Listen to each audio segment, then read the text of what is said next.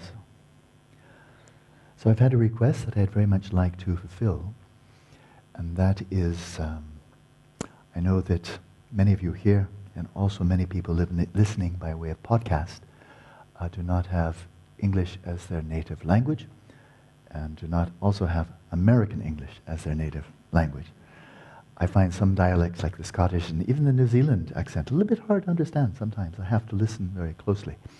But in light of that we are very multinational here, all sharing English language, but to varying extents, I've been asked to speak a bit more slowly and to articulate clearly. I would very much like to do that.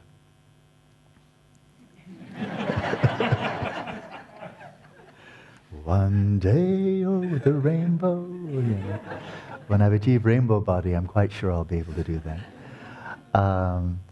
But I want to invite you to do something. And so please take my invitation seriously. In the meditations, quite clear. I'm generally very measured, clear, and articulate clearly. So I think that's not much of an issue. But sometimes we kind of get into the flow. Then two things happen. I'll speak more quickly, and often I've known this for years, that sometimes at the end of a sentence, I kind of fade out.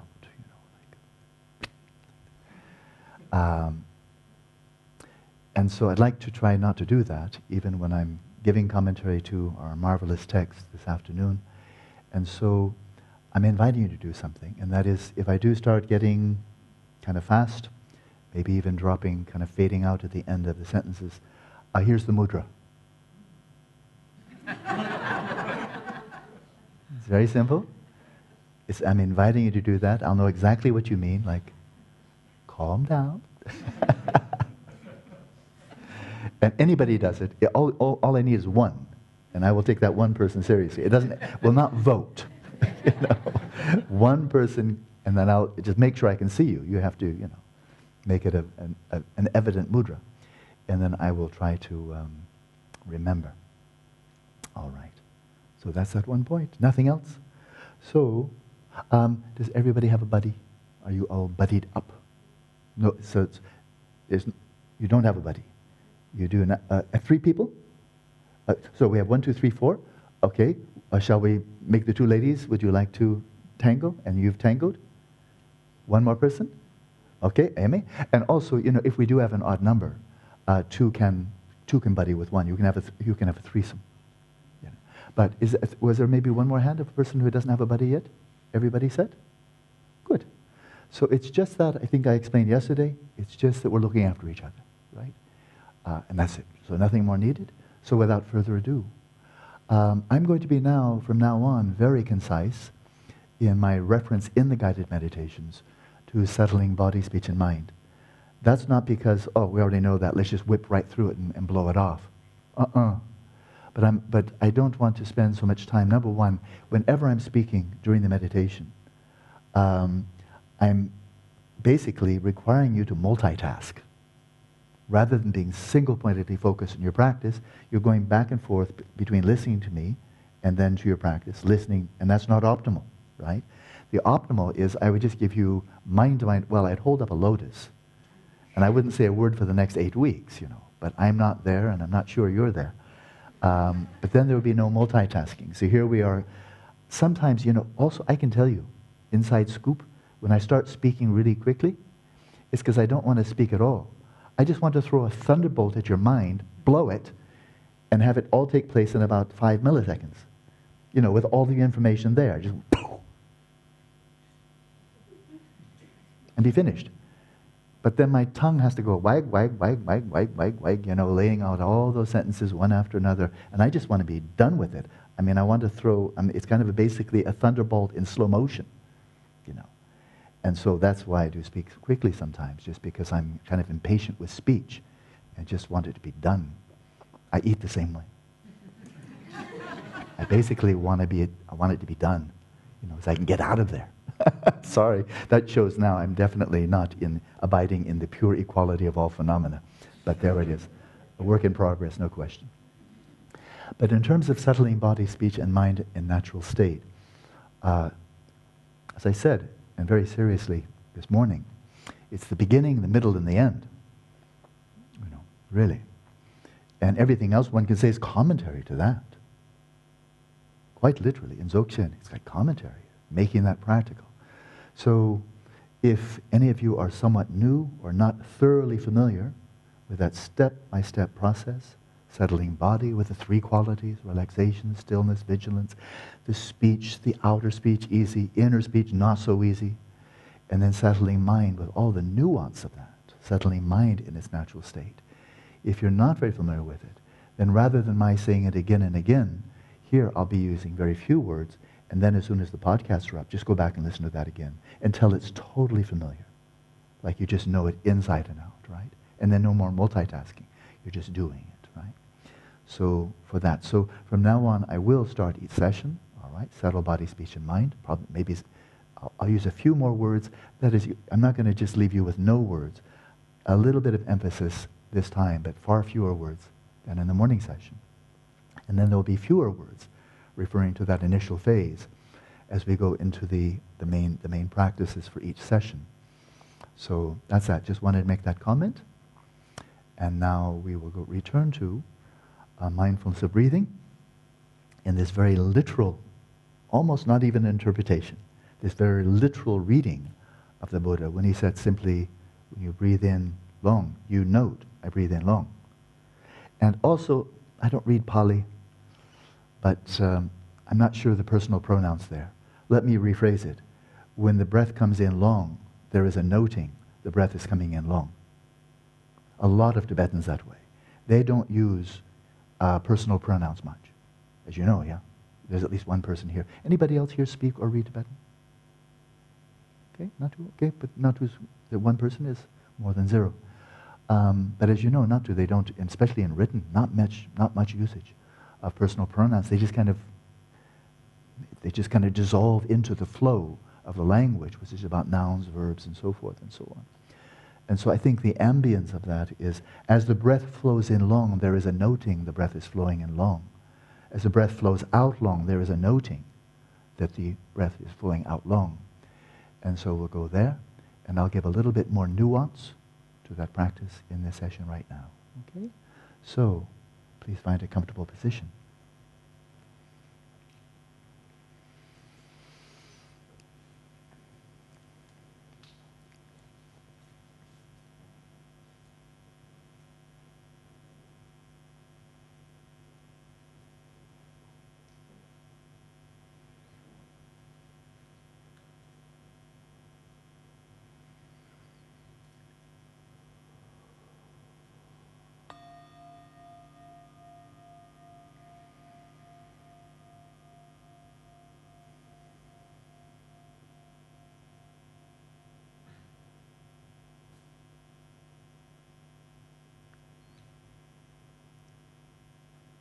I invite you to enter into each session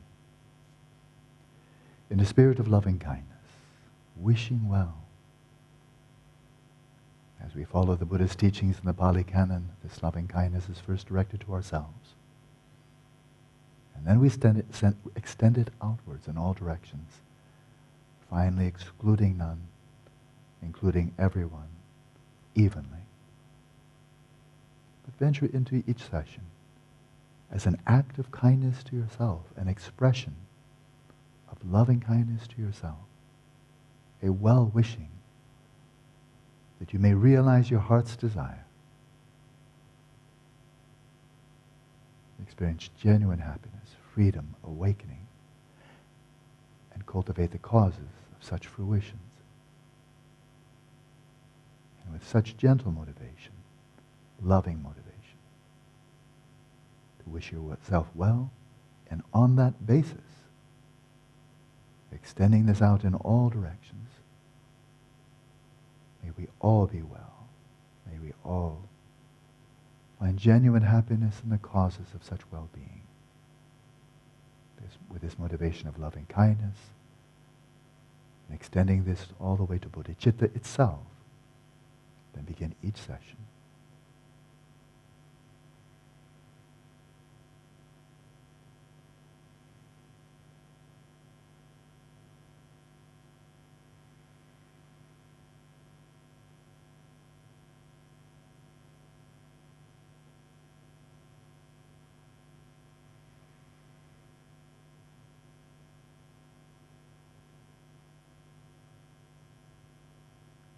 settle your body in its natural state, the state of dynamic equipoise, at the same time deeply relaxed and yet vigilant, and that balance sustained with stillness.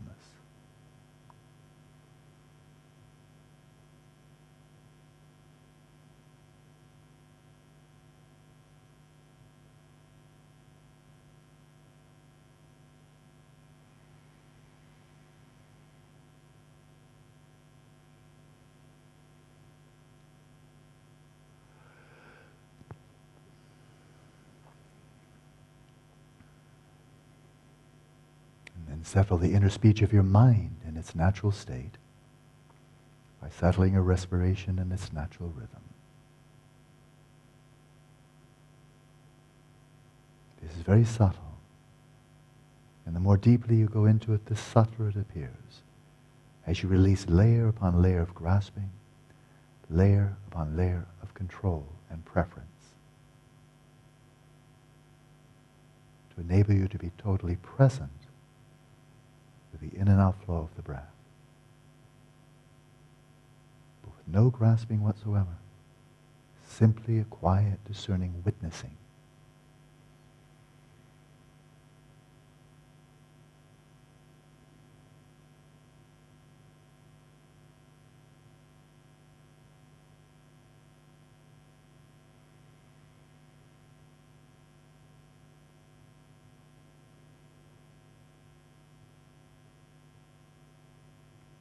You can master that. At the very end of exhalation, and then simply allowing the inhalation to occur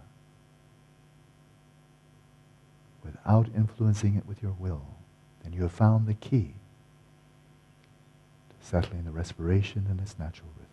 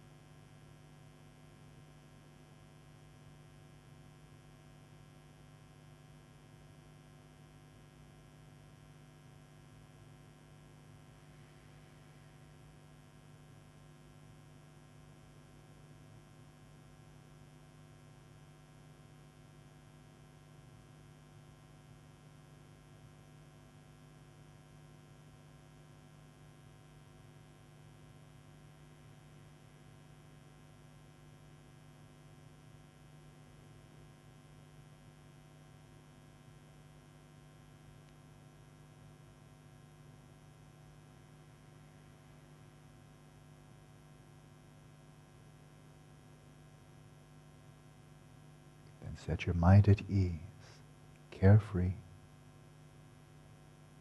releasing all concerns of the future and the past.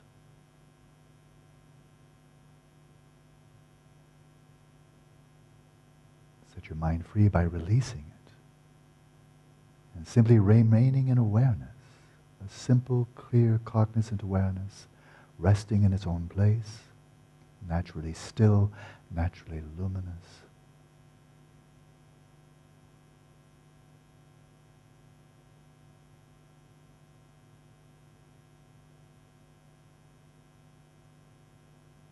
Being aware, doing nothing.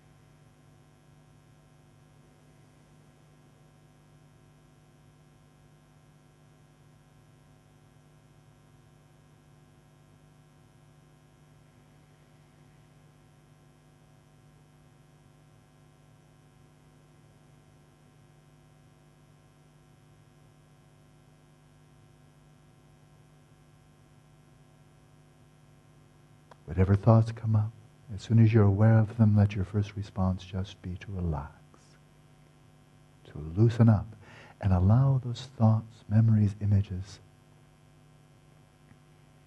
to release themselves. You don't need to remedy them, you don't need to block them, and certainly no point in following them. Just let them release themselves right back into the space of the mind from which they arose.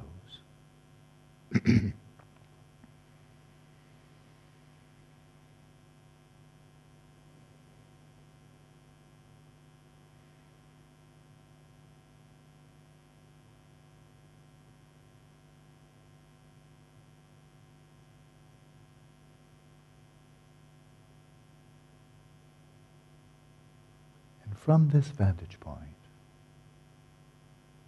of your own awareness resting in its own place, illuminating the space of the mind without directing your attention to it,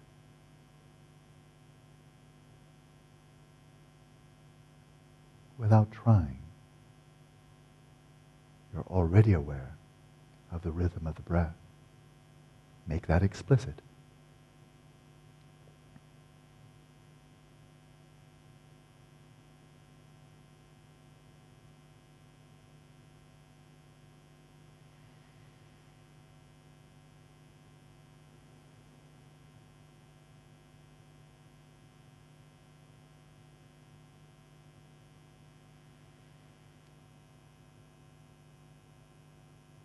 If you prefer to have your eyes closed, that's just fine for this practice.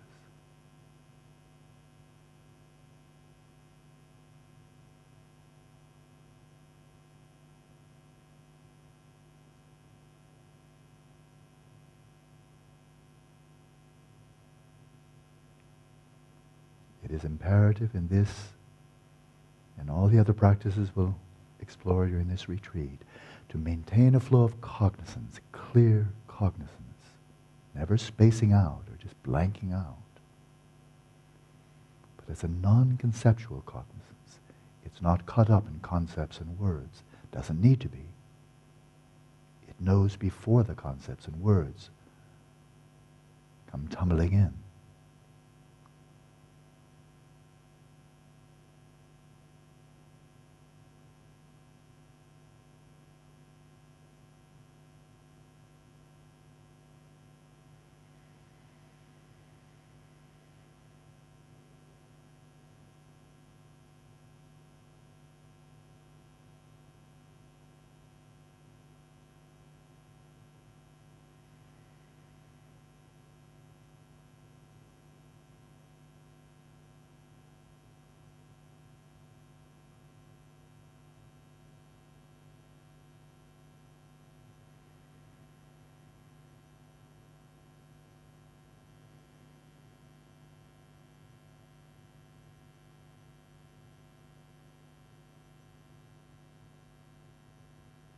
So with that flow of non-conceptual cognizance or knowing,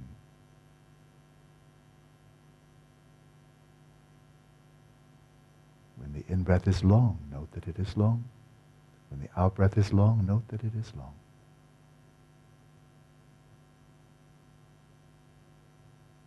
And on occasion, or over time, when the in-breath is short, note that it is short. When the out-breath is short, note that it is short. Keep it simple, primal.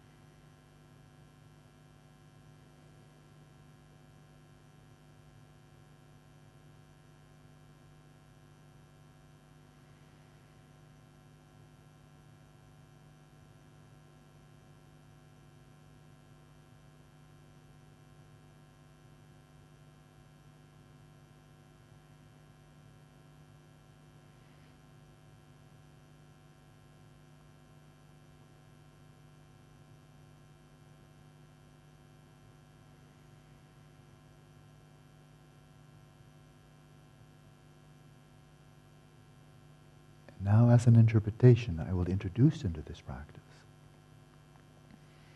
an element not found in the Pali canon, but found in multiple teachings of Padmasambhava, both in his dharmas as well as in his revealed teachings, such as those revealed to Dudjom Lingpa. And that is the element of oscillation.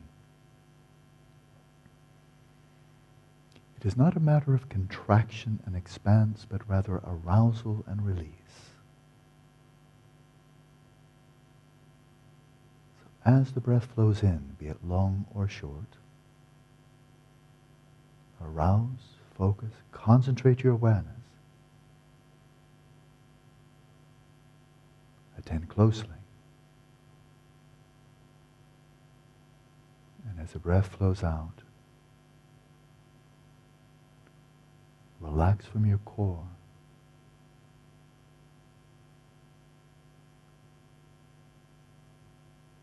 Let the whole field of your body relax into a more and more mellow, loose, almost melted state.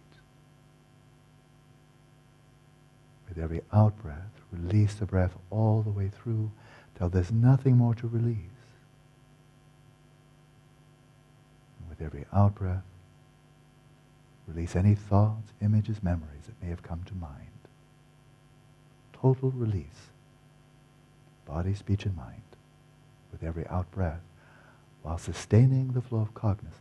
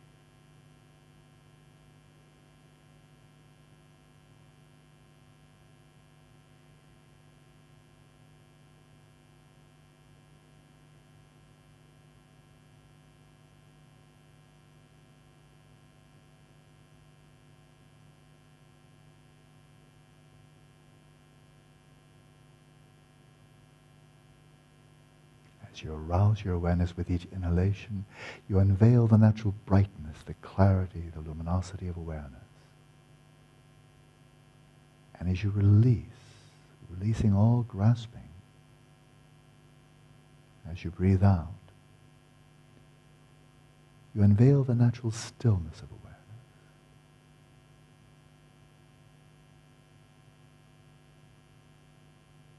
In this way, this becomes a shamatha practice, not so much to develop stillness and clarity, but to discover or unveil the natural luminosity and the natural stillness of your own awareness when it's free of grasping.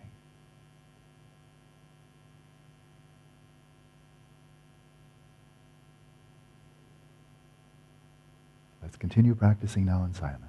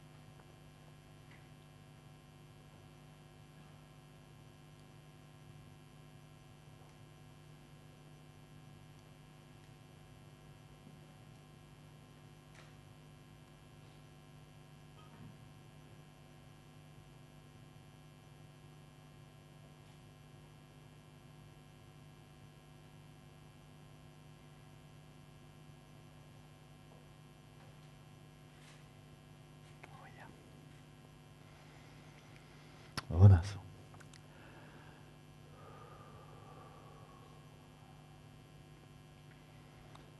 So I'll turn now to this excerpt from the Vajra Essence. I mentioned last night, that Samantabhadra, who is the teacher, manifesting as the lake-born Vajra, manifestation of Padmasambhava, one of the 8 manifestations, in this pure vision of Dudjom Lingpa. Padmasambhava is speaking to a circle of disciples who are of the same nature as his own mind in this vision. And then Dudjom Lingpa is attending to all of that, and then wrote it down. And so for this excerpt of the first 3 of the 6 bardos, and I'll read only the first, and then go back to natural liberation when I finish the first of the 6 bardos here. So Dudjom Lingpa wrote them down, and then they were passed on, of course, quite a few years after he received them. He just kept them quiet. The time wasn't quite ripe. They were ripe for him, but not quite ripe to go public. It was transmitted. When he passed away in 1903, he took birth not as one individual, one tulku, but 5 simultaneously. And my Lama Gyatso Rinpoche, for whom I've received everything here, really. Words really cannot express the kindness he's shown me. He received the old transmission, the commentary, from 3 of the 5 emanations of Dudjom Lingpa, Natso Tuku, Kunsan Nyima, and His Holiness Dudjom Rinpoche. He received them in Tibet. From 2 of them he received in Tibet, and from Gyatso Dudjom Rinpoche he received this in Nepal. And so 3 currents from 3 emanations flowed into Gyatso Rinpoche, who was then appointed by Gyatso Dudjom Rinpoche to become his representative for all of North America, and the head of Yeshe Nyingbo, which is his network of Dharma centers for the whole Pacific coast. So Rinpoche granted me the oral transmission, the commentary, authorized me to teach. And specifically for this passage, this whole section on the 6 bardos, asked him whether it would be possible, allowed, for me to teach this to people who have not had the empowerment, anything like that, but just come with open heart, with sincere wish to put into practice. He said yes. And so I have taught this on a couple of occasions, once in Brazil, I think some other occasion too, all the 6 bardos. But now we're just going to cover the first 3, and for now, just the first one. And so really, as I mentioned before, I'm coming here as simply a spiritual friend, very simple, very transparent, easy, and kind of obviously true, because that's all I'm doing here. But as a spiritual friend, I would really love for you to derive as much benefit from the transmission, which I'll pass on, the oral commentary, which I'll pass on, and for you to derive as much benefit as possible. Then you won't reify this person here. I'm a sentient being, obviously, not a Buddha. But you won't reify that. It has its truth, there's no question. It has its truth. Am I a sentient being? Yeah. But let's not reify it. You can, you're welcome to. But if you reify it, then you'll just get some information from me. And that information will be valuable. But it's pretty thin, it's just information, right? Whereas if you can look through this appearance of a person here, really like a holographic image, as if there's no one really here. And from an authentic perspective, there actually isn't any sentient being here from my own side. I've looked, I haven't found one. If you can find me, let me know. I'll cut his head off. Am I a sentient being? Sure. But is there a sentient being here inherently by my own nature, from my own side? I've not found. Maybe I just have to look harder. But that's not your concern. To let your mind stop as if you hit a brick wall by plunking into Alan Wallace sentient being. Then not much benefit. I mean, you get some information for sure. If you can look right through, as you would look at a holographic image, just right through, look right through me to my Guru, from whom I received everything of the Dudjom lineage. Virtually everything. And then look right through him to the 3 emanations of Dudjom Lingpa, from whom he received them. And look right through them to Dudjom Lingpa. And look right through Dudjom Lingpa to Padmasambhava, the lake-born Vajra, and look right through Padmasambhava to Samantabhadra, and then look right through Samantabhadra. As an embodiment of your own pristine awareness, then you will have found the teacher. That's the teacher. Everything else is a hall of mirrors. Images, appearances, meaningful, but devoid of any inherent nature. So look through them all. So your teacher, if you wanted to say who's the teacher, you can say Samantabhadra. That's as accurate as it gets. Samantabhadra. Who's Samantabhadra? Some blue guy over there? You know? Personification, embodiment of your own pristine awareness. So insofar as you can bring that view to the teachings, that the person teaching here is Samantabhadra. Because it's true. Having said everything I've said before, now I can say that's true. If I had not said everything before, and I said Samantabhadra, it sounds like, oh, Alan Wallace is Samantabhadra. Absurd, ridiculous, you know. But if you want to derive the greatest benefit, then look through all of the holographic images, all the way back to Samantabhadra, until you come back to your own pristine awareness. And that's the source of the teaching. Okay? So.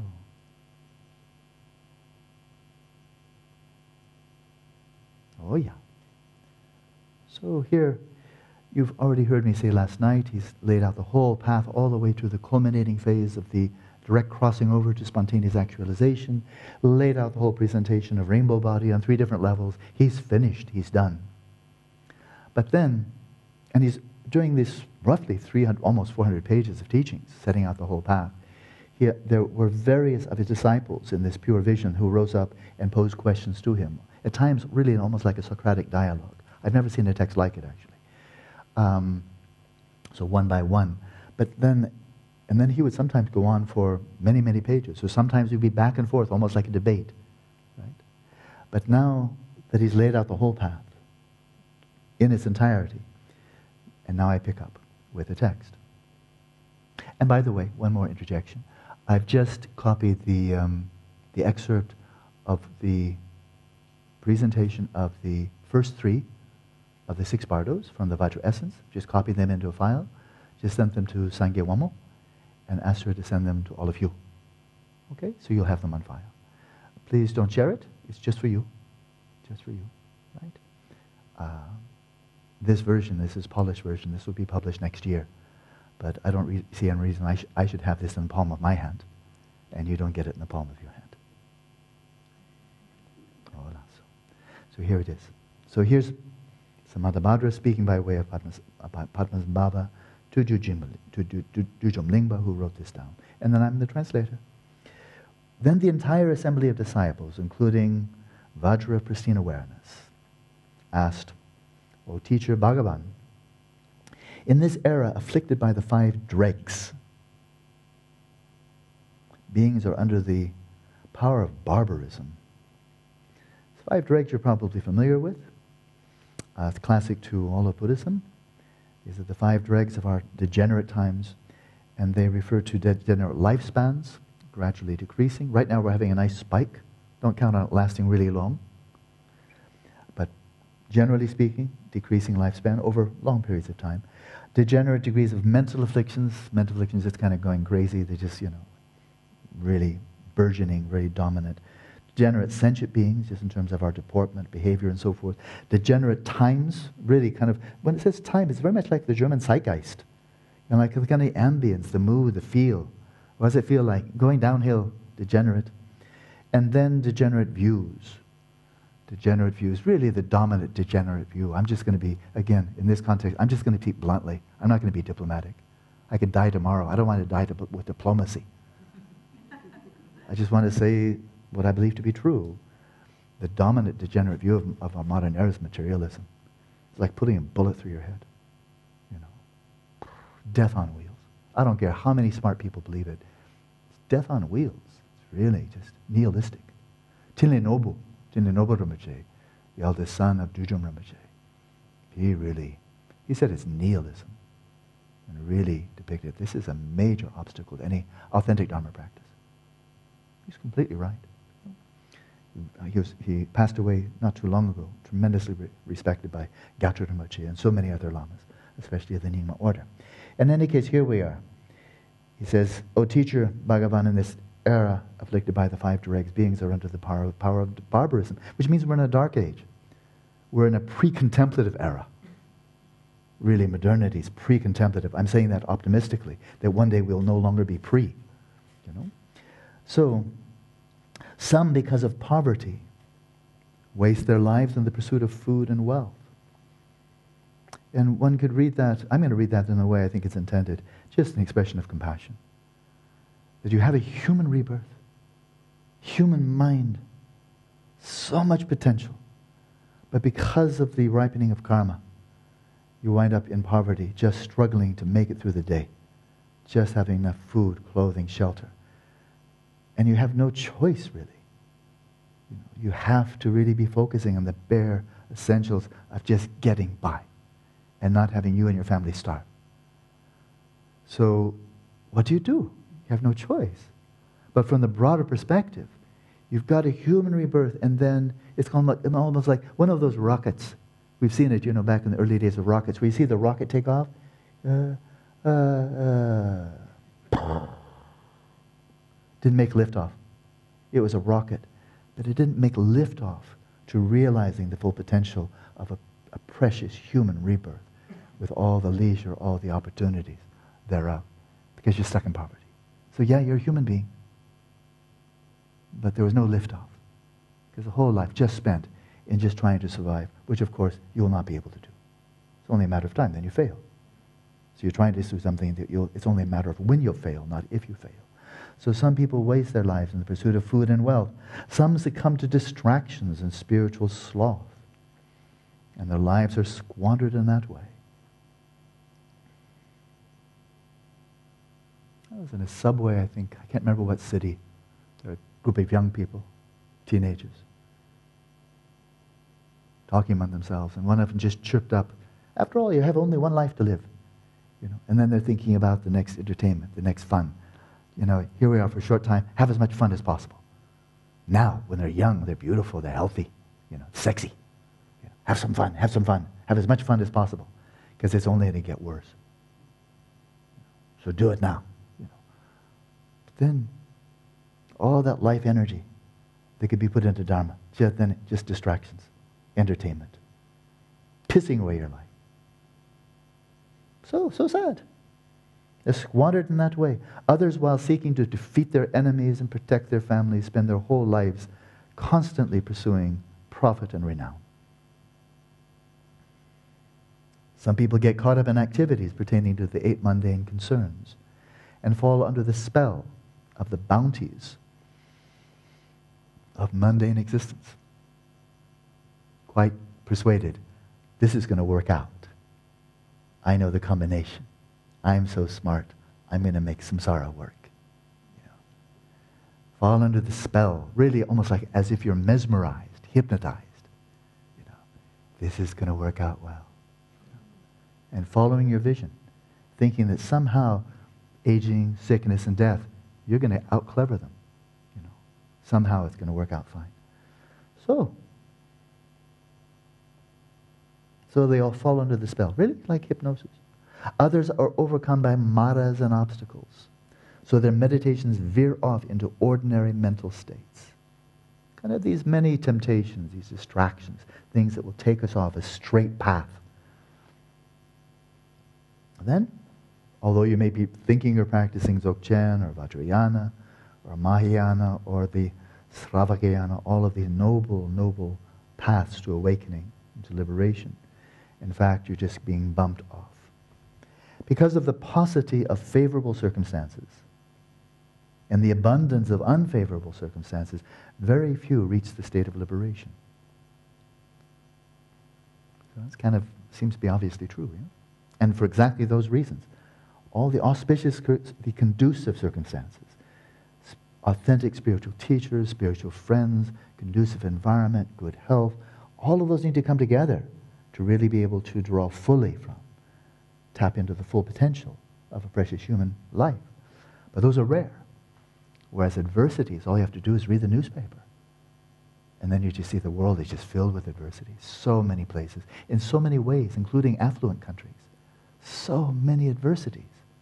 You know, it's just like a world of unconducive circumstances. You know. And so, so very few reach the state of liberation. If they are not liberated, they must proceed into the transitional phases. So now again, this is not just the bardo as the intermediate state following death prior to next embodiment, but now this gets unpacked, gets refracted, and we see, 6 bardos, 6 transitional phases.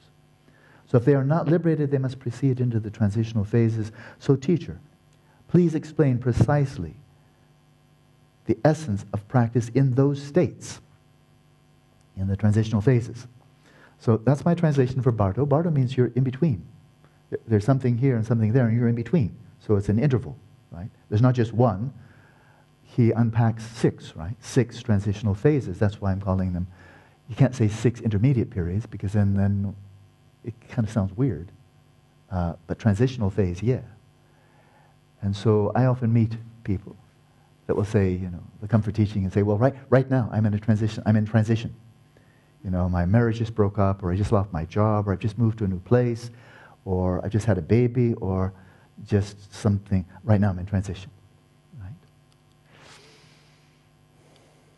The only individuals who are not in transition are Buddhas. And if you think you're not in transition, you're either Buddha or you're deluded. Right? Because what you're doing is you're reifying wherever you're, this will last. This will last. I just got married. This is a keeper. I just got a good job. I got tenure at a university. Oh, now that's stable.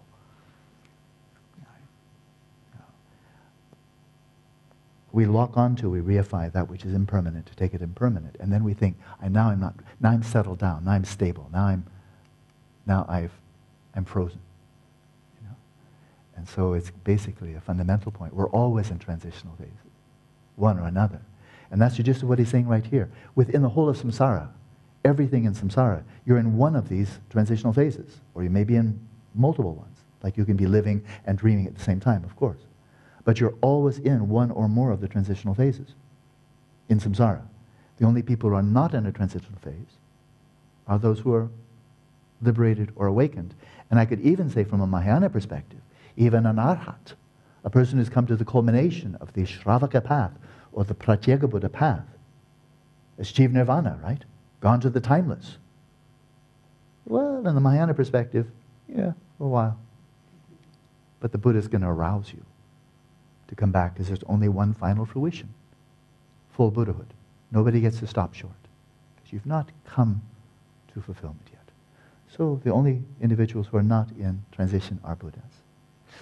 So, he says, if they're not liberated, they must proceed into the transitional phases. So teacher, please explain precisely the essentials of practice in those states. The teacher replied, Vajra, a pristine awareness. So he's speaking on behalf of all of them. He's like the representative, right? Of the whole assembly. He's the mouthpiece. Speaking to the Samantabhadra. He says, Vajra, a pristine awareness, and you other assembled disciples, listen.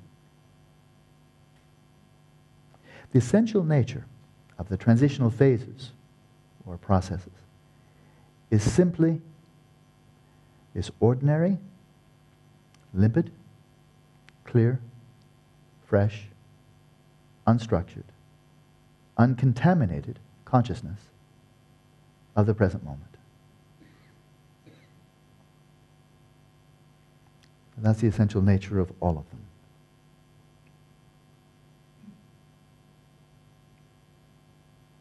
Why?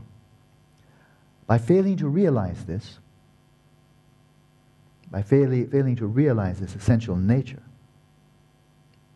of consciousness, you must wander endlessly in samsara.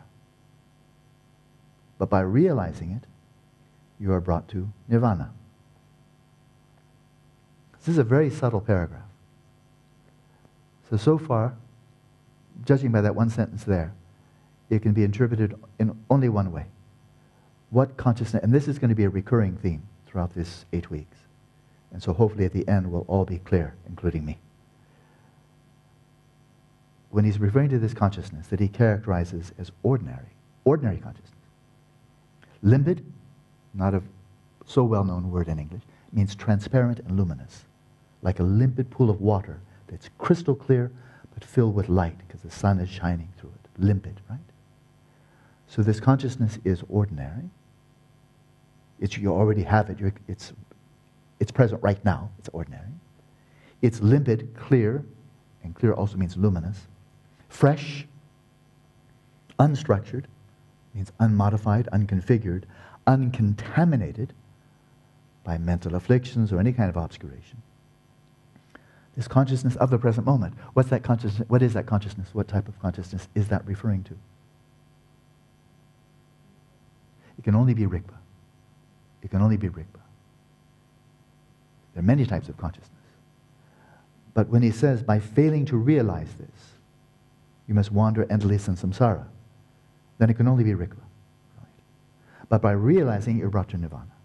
If you realize Rigpa, you realize nirvana. Realize Rigpa, you realize emptiness, shunyata. Shunyata, nirvana are synonyms. Okay? So far, clear, no problem. Nothing startling, right? Listen very carefully. This very consciousness, being free throughout the three times, does not become enlightened. And since it is not freed, it does not, and in square brackets, truly wander in samsara. It does not become enlightened, nor does it wander in samsara, neither here nor there. Rather, it remains. Now, there's a very interesting verb. You have to attend very closely here. Otherwise, it will be immediately confusing. And you'll literally fuse together two phenomena. Rather, it remains, it abides in between. In between. And now here's what jars. In an ethically neutral state, it remains in between. Neither in enlightenment nor wandering in samsara. It remains in between. In an ethically neutral state. And this is the defining characteristic of a sentient being. Now what is he referring to? When he said this is an ethically neutral state, there are phrases here that are just, well, gives you a lock. Ethically neutral state and the defining characteristic of a sentient being. What's he referring to? Substrate consciousness. Yeah, where you arrive when you achieve shamatha. Of course you don't acquire, you know this, Michael. But just for everybody's clarification, of course you don't acquire a substrate consciousness. When you achieve shamatha, you already had it. It's unveiled through that process. So you were referring to the right thing and then you said the right words. It's a substrate consciousness. So it's very interesting that it's almost like if you're not ready to get this, you just fell into a quicksand in that sentence. Because it's almost inviting, if you're not sharp, if you're not right on your toes, then you'll immediately read that paragraph and fall right into the sand trap of conflating Rigpa with pristine awareness, with Rigpa with substrate consciousness. It's in the same paragraph, right? But the wording is so subtle. It's primordially uncontaminated. It's Rigpa. Know it, you achieve nirvana. Don't not know it, and you wander. But it remains in between. And that remaining in between is where it becomes crystallized. Crystallized as substrate consciousness. So a substrate consciousness, not something else, like two people who are different people, but a crystallized version of Rigpa. Not other than Rigpa, not the same as Rigpa. But whenever you see that phrase, it's really an alert. It's a sign. It's an alert. Ethically neutral state. It's not referring to Rigpa. It's referring to substrate consciousness. It comes up again and again. And moreover, then when he says, this is the defining characteristics of a sentient being. Well, sentient being compared to whom? Sentient being versus whom? Buddha. So then you know, oh, then he's no longer referring to Rigpa, because Rigpa is equally present in a sentient being as it is in a Buddha. One's not better than the other, right? One is manifest, the other one is obscured.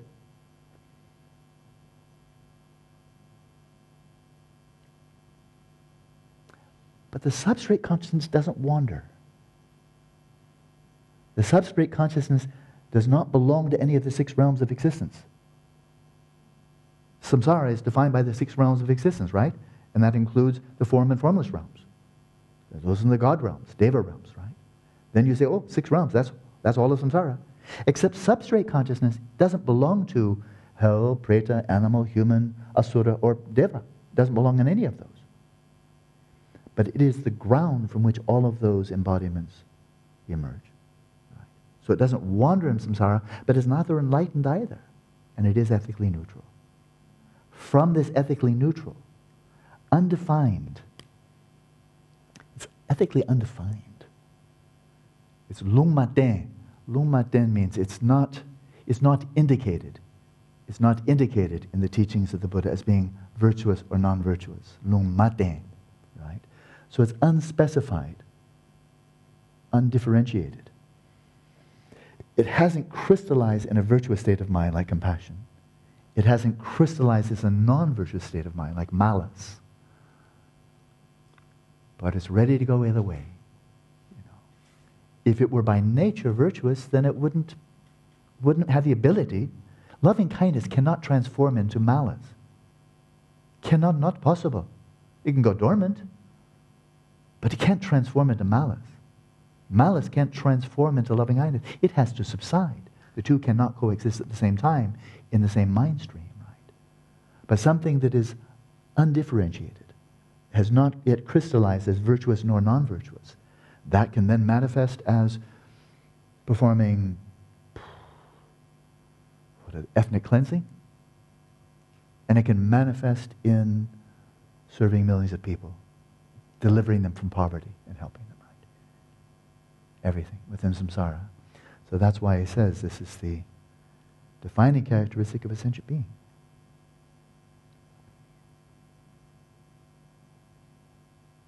Oh, this next paragraph.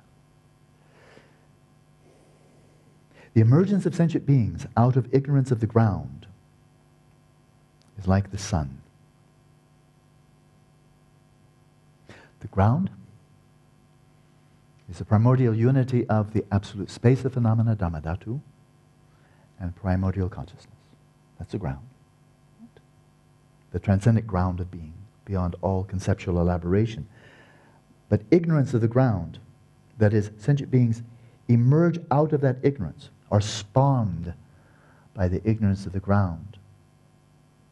And it's very relevant here that the substrate, the alaya, or in Tibetan the kunji, the substrate, that sheer vacuity, that space that is characterized by sheer absence of appearances, which you clearly apprehend when you've achieved shamatha and you're resting in substrate consciousness, clearly, vividly, without mediation, aware of substrate.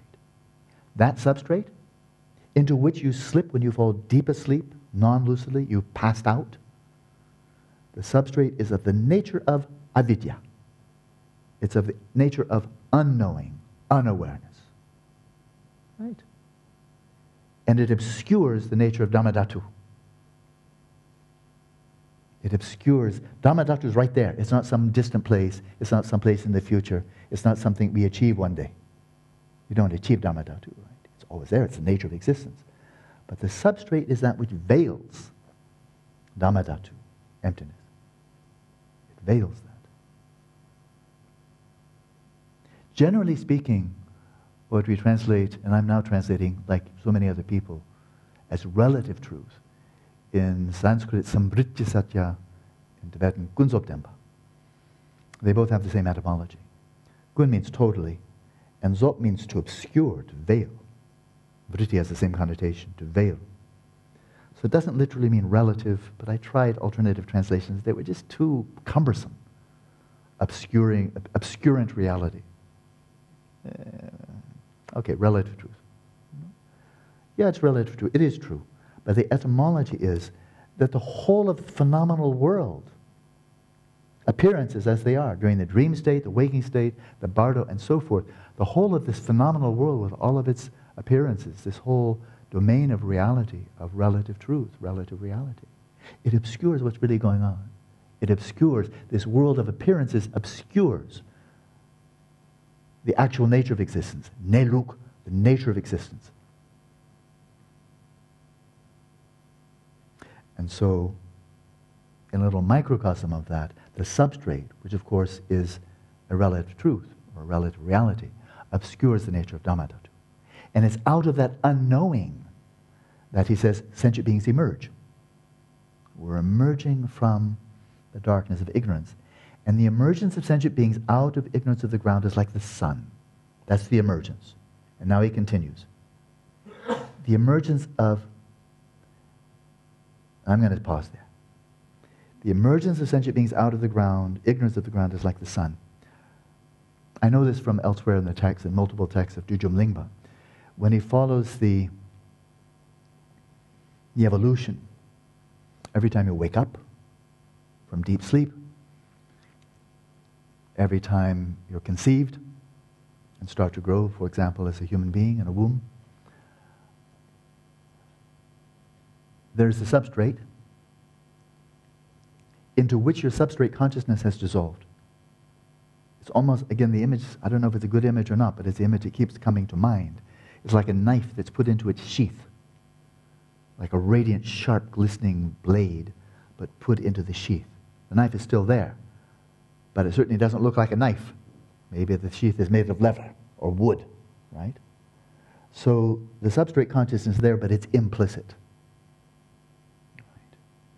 And what is explicit is just this field of unknowing, right? The substrate. But then, out of that avidya, that unknowing, the first of the 12 links of dependent origination, there's some activation, some catalyst, some germination of karmic seeds. The karmic seeds, some samsara, karmic configurations, right? An activation of that symmetry, of that homogeneity, of that evenness, that homogeneous sheer vacuity. There's an activation there. That's the second of the 12 links of dependent origination. And then comes the third, and that's consciousness.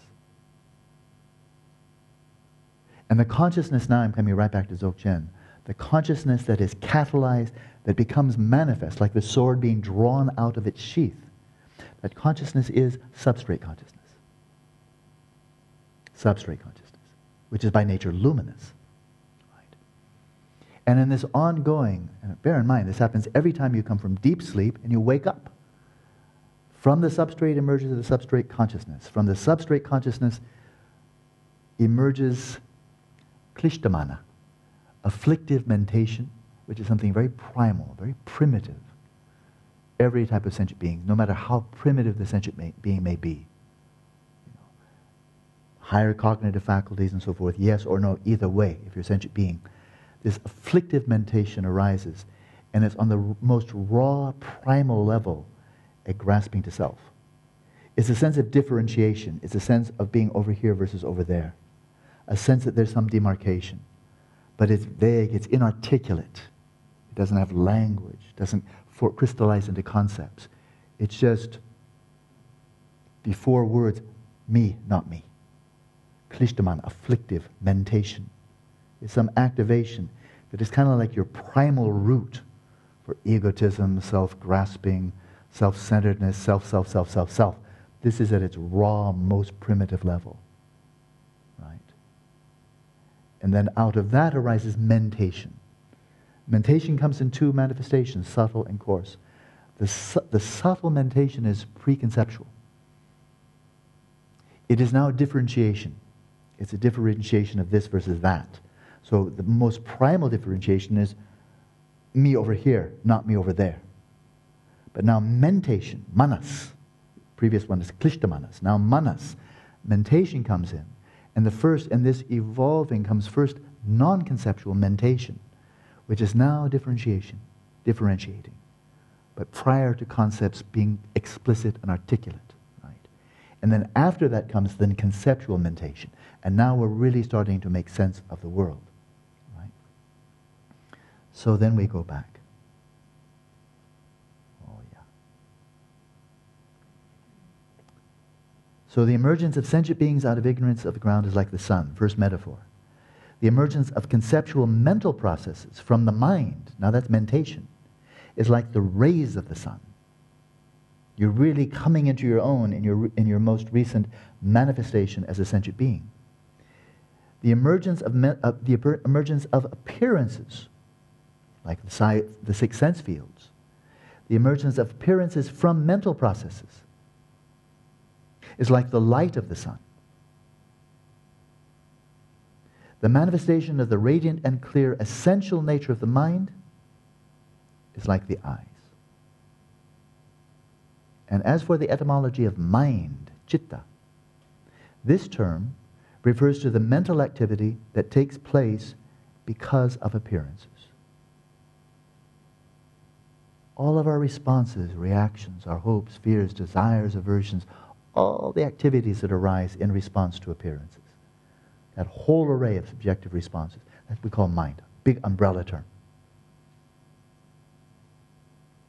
Thus, the ground of the mind naturally arises as the essential nature of the transitional phases or processes. The ground of the mind naturally arises. The ground of the mind is the substrate consciousness. Arises. It implies some sequence, some emergence, some activity in time. Right? So the ground of the mind, substrate consciousness, itself emerging from the substrate, which is a sheer unknowing, with no explicit knowing of any kind, the ground of the mind naturally arises as the essential nature of the transitional phases. Essential nature means it's common to all of them. Right? Whether you're in the bardo after death prior to rebirth, whether you're dreaming, whether you're waking, whether you're in the bardo of the dhammata, wherever you are, the common denominator, the common ground among all of those within this realm of samsara is the essential nature of the mind on that relative level, substrate consciousness. It's the ground of your own individual samsara. So Rinpoche calls it the ground of the ordinary mind. Ordinary mind is just the psyche, what we're experiencing from day to day. Okay. Hola. That's where we stop today. So we still have about 15 minutes or so. So any questions, points of clarification, observations, experiences, anything you'd like to share about what we covered so far, especially mindfulness breathing, anything coming up? Yes, please. Fran, correct? Yes, Fran. And the microphone's coming. And if I don't call you by name, simply chirp up your name, please. I haven't memorized all the names yet. There's quite a bit of that I didn't understand, Alan, but the metaphor of the sheath and the sword, and the sword being the substrate consciousness, is the sheath then Dharma Tatu? No. Well, the sheath in this context, bear in mind it's my metaphor, so it may not be good for much. It's just an image that came to my mind. No, the sheath here is a substrate. When I first read that, it comes early on in the Vajra Essence. And when I was perplexed for some years when I was reading that. And then the perplexity kind of evaporated. Because it's just what's happening when you're in non-lucid dreamless sleep. And that is, you're not explicitly aware of anything. You're not even aware of the most obvious thing in the universe from your perspective. And that is, you're asleep. You don't even know that. If you knew anything, you would know you're asleep. But you don't even know that. If you don't know that, you don't know anything else. Because this is like, hello, you're asleep, and you're out. So your substrate, everything has collapsed. Your mind is withdrawn into substrate consciousness. It was the reverse, devolution. It was the devolution. This is what happens every time you fall asleep. Your mind with all of the awareness of the appearances of your room, your body, your thoughts, images, memories, hopes and fears, all the things that keep you up, keep you in insomnia. Well, sooner or later, they collapse, and we see this inverse process from all the appearances, then withdrawing back into conceptual mentation.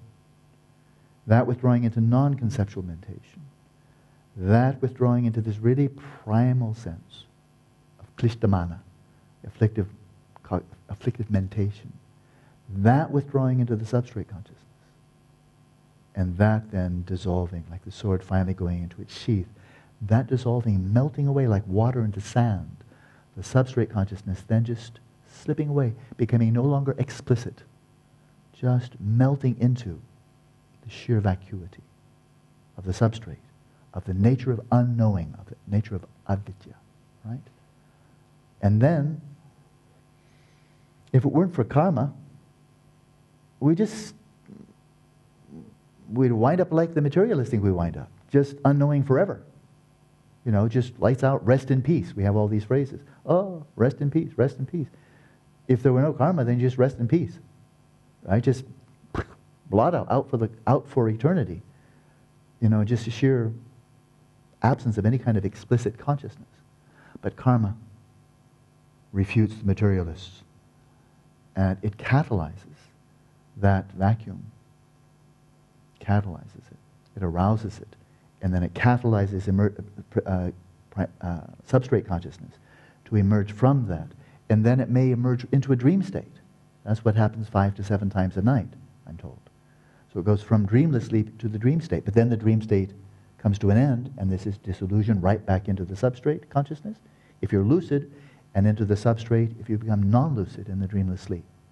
So that's that. Yeah. Yes, not too. Microphone coming.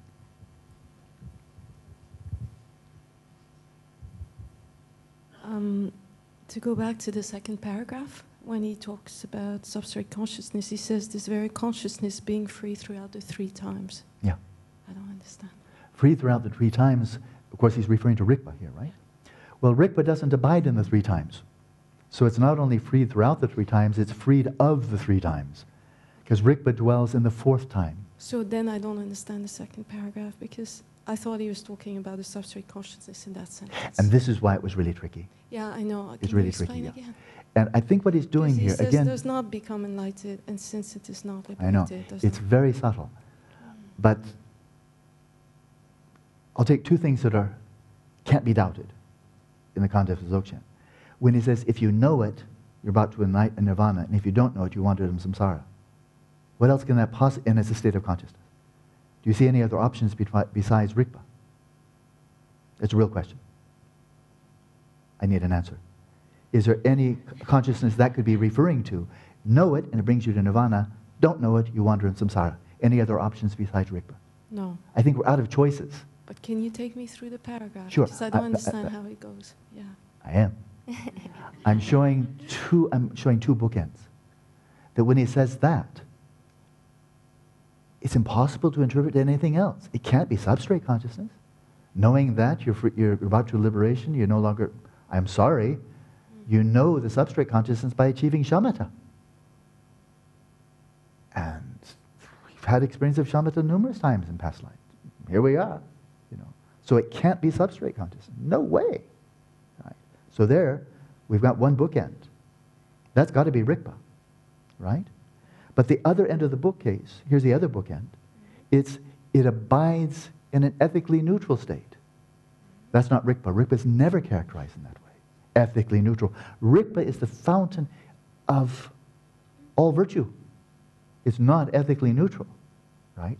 And moreover, he says, this is the defining characteristic of a sentient being. Well, that's not Rigpa. Otherwise, the Buddhas would all be sentient beings, because they have Rigpa. But it's all in the same sentence. What's that? It's all in the same sentence. I'm aware of that. What I'm pointing out is 2 points that cannot be interpreted in any other way. Okay. There's one, at the start of the paragraph, even the same sentence, it's got to be Rigpa. At the end of the paragraph, it cannot be anything other than substrate consciousness. It's a defining characteristic of a sentient being. In the same sentence. Yeah. So then, here's a point that runs through all of Buddhism. How do we find the middle way? That's just my answer, so it's not necessarily the right answer, but I'll give you my answer. How do we find the middle way? As we're studying Madhyamaka, trying to understand the middle way view, beyond substantialism, beyond nihilism, middle way between extreme indulgence and extreme asceticism, so many middle ways, right? How do we find the middle way in practicality, in actual practice? By avoiding the two extremes, and what's left over is the middle way. That's it, by process of elimination.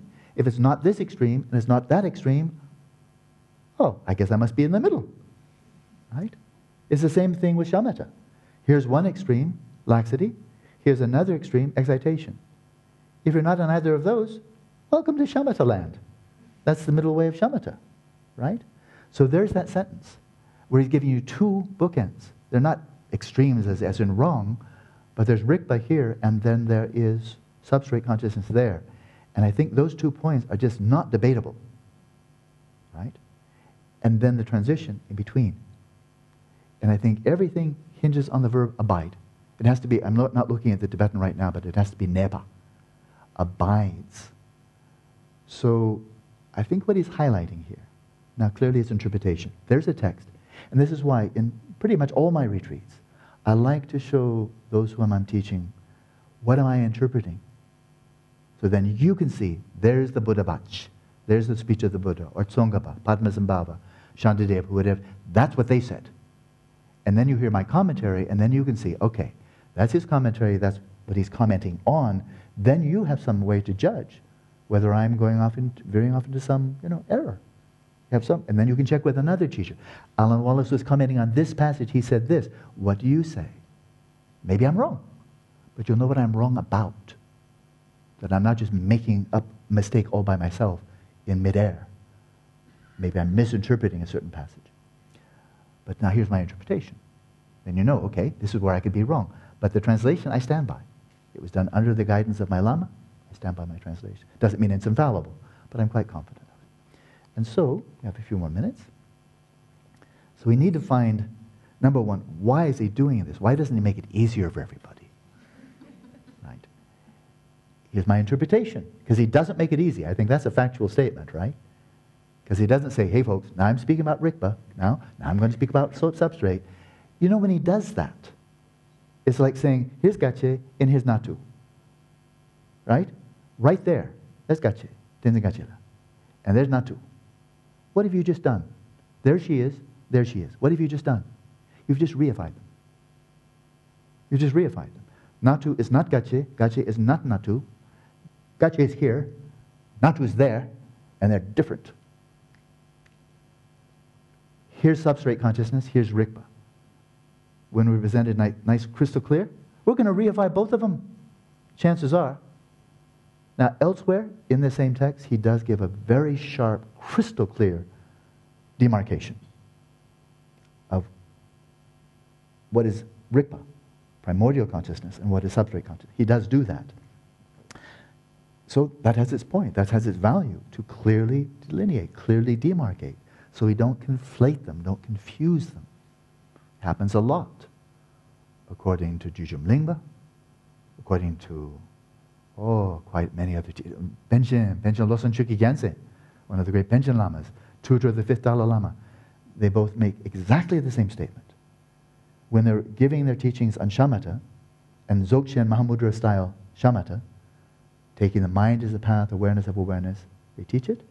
And both of these great teachers, one from the 17th century, the other from the 19th century, both of them say, many of the yogis of Tibet think that when they come, having practiced just settling the mind in its natural state, and the whole world dissolves into an open expanse, and they experience luminosity, and it's blissful, and it's non-conceptual, it's open, it's devoid of object, it's rikpa. He said, so many of them think they've realized rikpa. They think it's this stage of Mahamudra, that stage of Mahamudra, and so forth. He said, it's very common among the yogis of Tibet. And that was in the 17th century and the 19th century. That's pretty prime time in Tibet. And they say many of the yogis conflated these. In other words, they're not distinguishing between substrate consciousness and rikpa, Mahamudra, Dzogchen. That's a big problem. Because if you think you've already arrived, then you say, I'm just enjoying being a Vidyadhara. Why don't I turn the wheel of Dharma for you, and you too can gain mind realization. And you're not even on the path yet. You're not even on the path yet. Dudjom Lingpa says, if all you've realized is the substrate consciousness, you've achieved shamatha, you haven't even moved one hair's breadth on the path. You're right next to it. I mean, it's not far away, but you're not on the path yet. Right? So that's a kind of a big deal. Don't conflate the two. So he makes that really sharp on the one hand. But as soon as we make a sharp distinction, what do? We reify. That's gache. That's natu. She's not natu. She's not gache. Right? That's our tendency. We reify everything we touch. So in this sentence, bear in mind, he's already set out all those distinctions. It was a passage not too long ago. One distinction after another. Difference between Buddhas and sentient beings, between the alaya vijnana and the rikpa, between wisdom and between understanding and realization. It's an absolutely brilliant passage. It goes on for maybe 10, 15 pages of these sharp, just like bringing down a razor sword, distinguishing. Do not conflate. If you conflate, you're lost. Do not conflate. If you conflate, you're lost. You know, so really sharp. Manjushi's sword. But he's already done that. Right. We finished all of that. And so now he figures, well, he's speaking to his own circle of disciples who are all his own emanations, right? You've understood everything thus far. We're just doing a little footnote here. So at this point, since he's explained with extraordinary clarity and precision the distinction between substrate consciousness and rikpa, now in one paragraph, he highlights their non-duality. They're of the same nature. Rikpa abides in between. Abiding in between. That's where it crystallizes substrate consciousness. The very nature of substrate consciousness, rikpa, of course, is not something else, but nor is it identical, middle way. But in this one, he's highlighting, don't look elsewhere. Don't look outside of substrate consciousness. Like, oh, that was the wrong place, let's look in this direction. No, Garab Dorje, Vajra, the first teacher of Dzogchen in this historical era, makes very clear in one text that when speaking of the cutting through to original purity, kata, texture, cutting through to original purity is, of course, original purity of rikpa. What are you cutting through? This is often not so strongly emphasized, but it's there and it's very important. What are you cutting through? Substrate consciousness. Yeah. You cut through your ordinary mind with shamatha. What's the big deal? You've cut through that, you've melted it away, you've made your way to the substrate consciousness. Your mind is nowhere in sight. It's vanished, it's evaporated, dissolved back into the substrate consciousness. So you've cut through your psyche, your neuroses, your personal history, your personality, all that stuff. You've cut through that like a hot knife through butter when you achieve shamatha. So just cutting through, but bear in mind, these two great lamas said, oh, a lot of people when they've cut through their psyche, tapped into the substrate consciousness, now they think it's rikpa. Now they think they're vidyadharas. Some may think they're Buddhas. You know, all they've done is cut through their coarse mind. That's nice, right step in the right direction. But then you come to this substrate consciousness. And that's where the vipassana comes in. That's where our very next section comes in. After we finished with shamatha without a sign, we go directly to vipassana. What's the most important thing you need to realize in terms of emptiness in this trajectory in Dzogchen? The emptiness of comets, particles, space, time, apple trees, your kneecap. There's many things one could realize. Nagarjuna goes through the whole list. In his Mula Madhyamaka Karika, he goes through all these categories of existence. And then one by one shows how each one is empty of inherent nature. All good, it's thorough. But on this path, which is a very sleek path, without elaboration, emptiness of your own mind, and now scale that back. Emptiness of your own mind in its primal, raw nature, substrate consciousness. To realize the emptiness of that. If you cut through that, then you cut right through to Rikpa. And that's what Prahivajra, Garab Dorje says, is what you're cutting through is the substrate consciousness. Right? So, is that clear? Thank you, I got it. Oh, good. Emma. Good, good.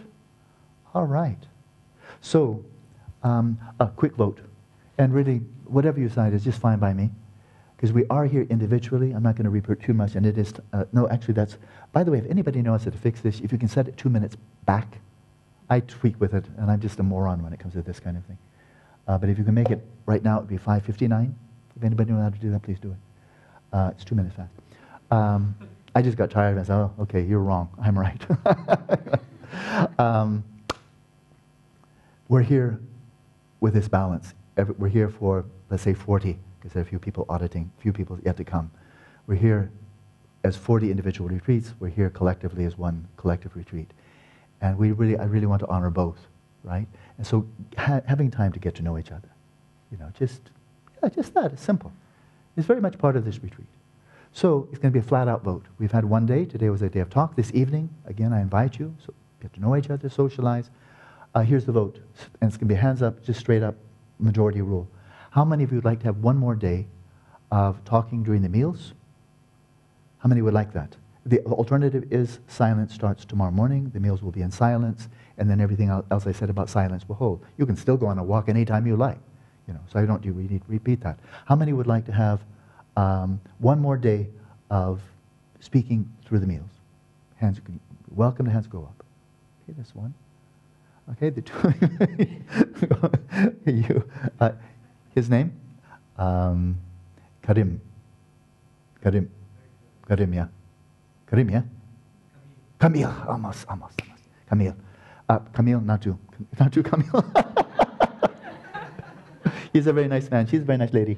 And I think that we pretty well took care of that. So tomorrow, good. We just joyfully slip into silence. And if you want to socialize, you're always welcome to do that. Just do it on a walk. Very simple. Enjoy your meal. But more. This practice of mindfulness of breathing, it's really sweet. Good way to fall asleep. So that's what I would suggest. Supine position, practice that. And then at some point, I've said this many times in other retreats, just do that. You know the practice.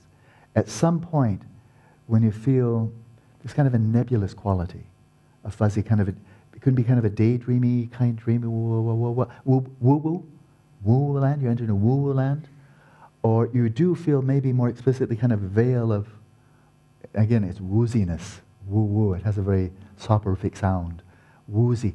Either feeling woozy like that, or daydreaming like that. Either one of those two. Kind of mild, fuzzy-wuzzy excitation, or mild, fuzzy-wuzzy dullness. See either of those clearly cropping up, that's the time to mentally snap your fingers and say, my final meditation session for the day is just coming to an end. Switch posture, because you were in the meditative posture. Any other posture. Stand on the head if you like, but not that one, right? Slip into a sleeping posture and then just get a good night's sleep. Okay? Voilà, so have a good night's sleep. See you tomorrow morning.